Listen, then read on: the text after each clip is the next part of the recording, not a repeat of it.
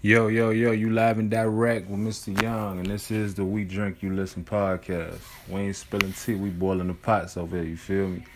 We gonna start every show off, with a toast. Everybody made it there live, everybody making it safe. Good morning, afternoon, and evening to everybody, no matter where you listening from. On this show, you feel me, we gonna get into a lot. This show is set up for a debate. And it's set up to get the truth out of people. It's just going to be set up to spark a conversation, whether you agree to disagree. It's going to be a bunch of hosts on this show. I don't expect to have the same people each show, but if you do, it's always going to be a treat. We're going to have live video blogs to watch over the internet, as well as stuff you can listen to driving on your way to work or out to wherever you're doing. So, this is for y'all. We're going to cover a lot. Mainly, it's the topic today I want to cover. I'm not sure if it's a question I came by or just something I came up with on my spare time. But it was, I read something that said no black man is properly loved unless he has money. No black man is loved properly unless he has money. Do you agree or disagree? And, man, it's like you can jump on both sides of the fence on this, but I would have to agree with that. If I base it off my own experiences and how far I've gotten into relationships and when money got into the picture of relationships. Them first few weeks when you meet somebody, it's kind of like, okay, like, it's just me filling them out. There's no pressure for you to really put in as much financially or really stick your neck out, with the money at first. It's all about figuring out who you are as people when you first deal with a woman. But I definitely can say that, down the line, you run into women who want to take trips, who want to go to certain dates. I ain't trying to go to the movie theater around the corner. I want to go to the movie theater. We kick our feet up, drink liquor, and, just, the finances come in no matter when, whether you feel like it's a month in, 2 months in, or whatever. Eventually the finances come in. And if you find yourself in a relationship with a woman, she don't have a job, eventually it's going to kick over to her. Like, okay, is this man about his money or not? He got a good heart. His intention's good, but is he about his money? If she out working her little career every day, she want to know that you out doing the same. Because eventually that could start to brush her the wrong way. Eventually that'll have a woman think, like, okay, am I going to be the one that have to carry this little thing we got going on?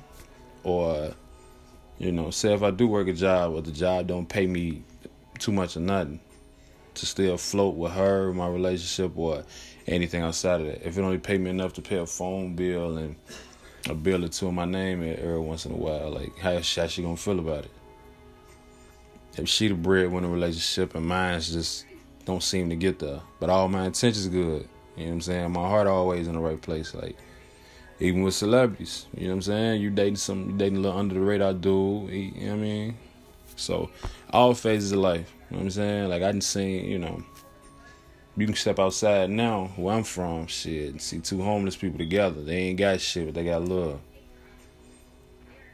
Neither one of them own shit, neither one of them financially stable, but, they got that love for one another. They stick to each other, you know what I mean? But eventually it even comes to the point where they fighting over the smallest shit like a sip of juice or whatever. So I would have to agree with that statement that, black men usually don't get loved properly, you know what I mean, without the money being right. Because when a woman step outside of a relationship and talking to one of their friends about it, they want to be able to tell their friend, oh yeah, he's charming, he's helpful, he's always looking out for me. He working a good ass job for blah blah blah, or he owns this, or he works for this, and he's making XYZ. Like, women want to take pride in that without being able to say that. You know what I'm saying? You're gonna get that reaction out of people like, so what does he do for a living? So is you taking care of him? So is you the one carrying the load for y'all? So you never want to be put in that situation. You never want to put your woman in that situation. You know what I mean? Like, I don't know. But I have to agree to that. Hopefully when y'all hear this, you know what I'm saying, you get your reaction to it. Hopefully I can get a couple guests up here next time and we might spark up this conversation again. Because I know this will hit home for a lot of people listening. a lot of people back wherever you from, whatever your background is to whatever you got going on now. This hit home. So we're going to start every show off with a toast, cheers, raise your glass, cheers to the past. And we're going to get a mixture of a lot of shit, man. We're going to bring people on the show, present their business to the platform.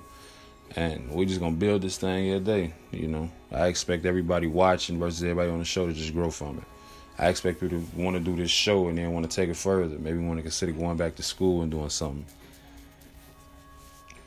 We want to tell people drink responsibly. This is going to be one of those shows where, a glass or two will help us get the truth out of somebody. It's gonna help us get down to the nitty gritty. Sometimes it take a little something to wet the whistle to get people going. You feel me? So, we're gonna get a few of those episodes. Episodes gonna make you laugh, gonna make you cry. It's gonna make you frustrated. All the above.